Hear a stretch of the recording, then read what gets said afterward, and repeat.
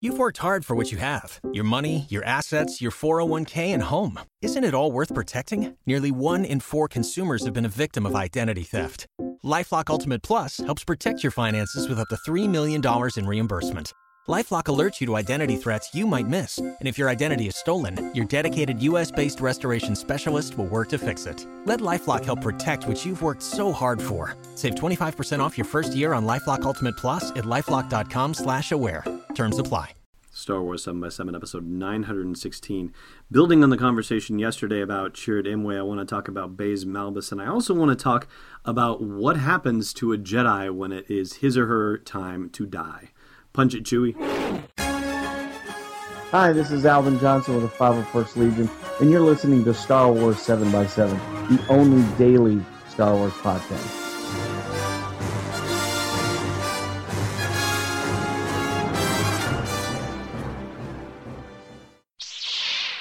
Hey, Rebel Rouser. Welcome to Star Wars 7x7. I'm your host, Alan Voivod. And let's not forget Baze Malbus in all this conversation about Jedi and Force users and all of that sort of thing. Baze Malbus, in fact, according to Chirrut Îmwe, was once the most devoted guardian of the wills of them all, which has to be saying something, I would think.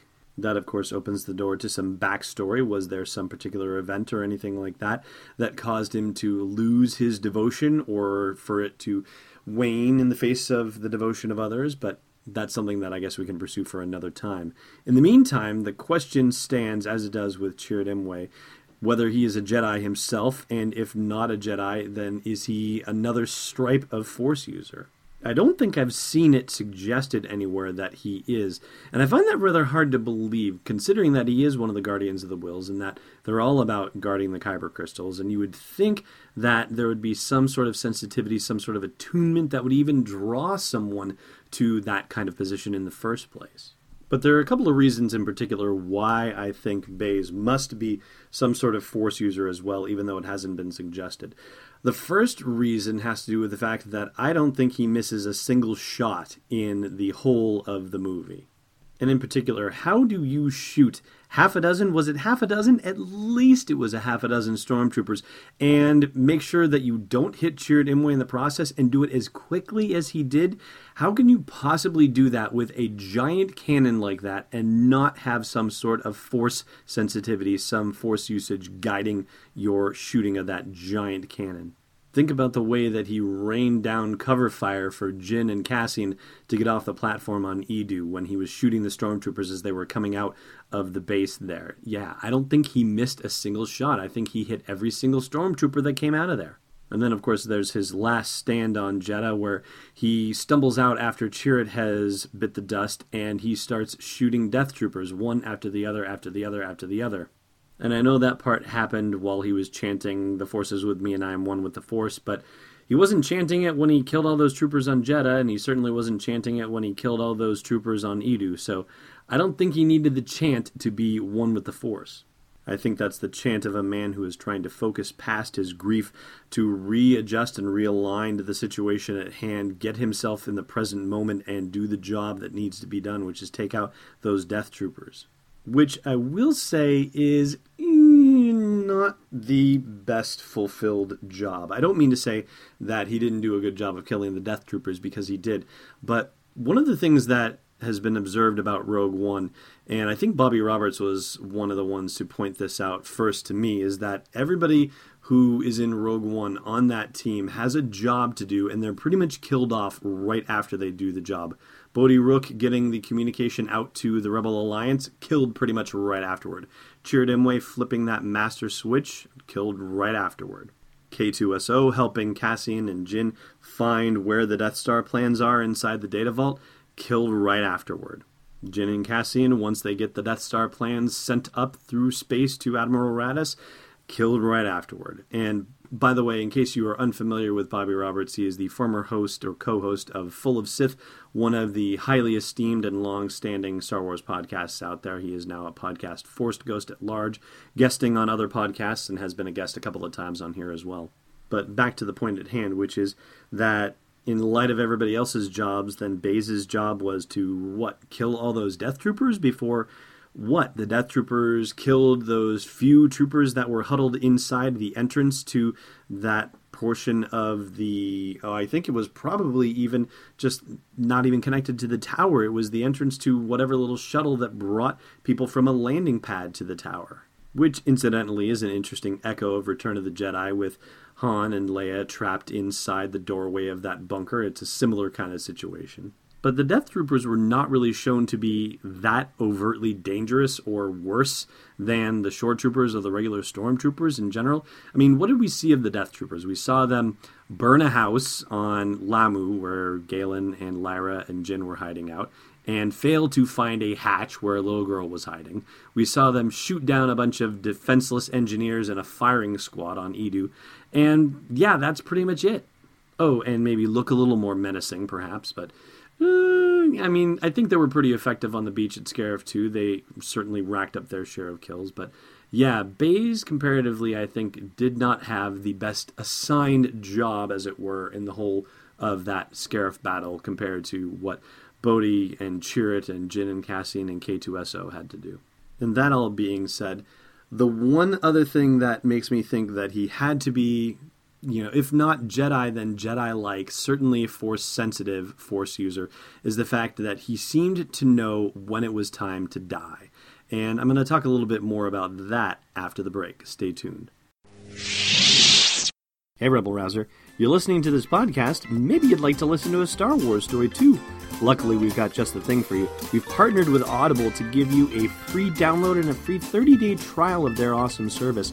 All you got to do is go to audibletrial.com/SW7X7 to sign up and get your free download. They've got dozens of Star Wars titles, anything you want to do to explore that galaxy far, far away. One more time for you, audibletrial.com/SW7X7. Welcome back. All right, so when it comes to K2SO, he is fighting until the last, until he can't fight no more.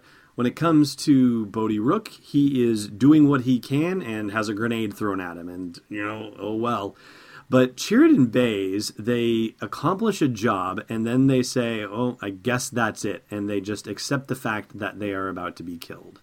And where have we seen this kind of behavior before, you might ask? Well, it would be in Revenge of the Sith, when Palpatine executed Order 66 and the clones all turned against the Jedi.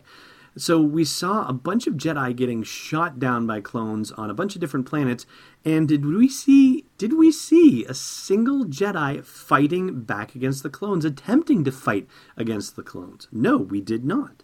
I've seen a number of theories as to why this is the case, and some of them are supposed to stand for themselves, and some of them are supposed to be combined together, things like the element of surprise and the fact that clone troopers are essentially clones of Jango Fett, so they are as slick and smart as bounty hunters, and that they are way more difficult to deal with than, say, a bunch of droids from the Trade Federation, which, yeah, okay, I agree with that part just in general, but I don't think those arguments hold water.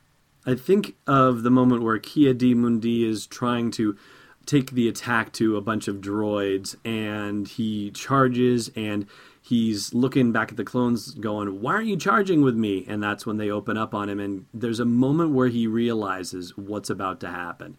You can see it in his face, and that's the moment for me where I think to myself, these Jedi not only know what's coming, but they also know that this is the way it's supposed to happen. They actually have a sense of what their own death is supposed to be like. Maybe they don't know about it years and years in advance or anything, but I believe very strongly they know in the moment that, okay, this is the way it's going to go down, huh? Well, here we go.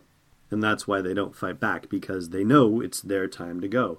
And so when you look at Baze and Chirrut in Rogue One, in light of that, you realize that they each had their moment where they said, okay, it's time to go. Chirrut didn't beat feet away from the master switch after he flipped it. He was like, nope, this is it. Now I'm gone. Baze Malbus didn't try to scramble away from that death trooper that fell down next to him with the grenade in its hand. He just looked back at Chirrut and said, yep, see you in the afterlife, Chirrut. So that is my case for Baze Malbus also being a Force user, in addition to Chirrut Îmwe, and one who is so in tune with the Force that, like the Jedi, he knew when it was his time to go, just like Chirrut knew when it was his time to go. And they let the Force take them into its arms to become one with the living Force, which, hey, you gotta go anyway, so why not go with the living Force, right? So, I'd love to hear your thoughts on all of this. Please do chime in at the comments at the blog post for this show's episode at sw7x7.com. And that is going to do it for today's podcast. I'll talk to you again tomorrow.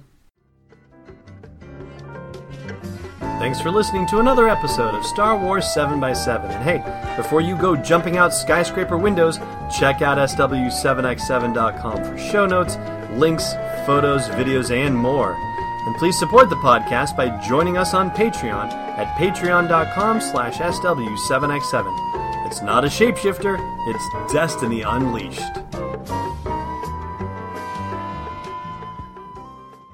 This podcast is not endorsed or sponsored yet by Lucasfilm Limited, Disney, or 20th Century Fox. It is intended for entertainment and information purposes only. Star Wars, the Star Wars logo, all names and pictures of Star Wars characters, vehicles, and any other Star Wars-related items are registered trademarks and/or copyrights of Lucasfilm Limited, or their respective trademark and copyright holders, and may the Force be with them. All original content is copyright 2017, Star Wars 7x7. We hope you love it. O'Reilly! You need parts? O'Reilly Auto Parts has parts. Need them fast? We've got fast. No matter what you need, we have thousands of professional parts people doing their part to make sure you have it. Product availability. Just one part that makes O'Reilly stand apart. The professional parts people. O'Reilly!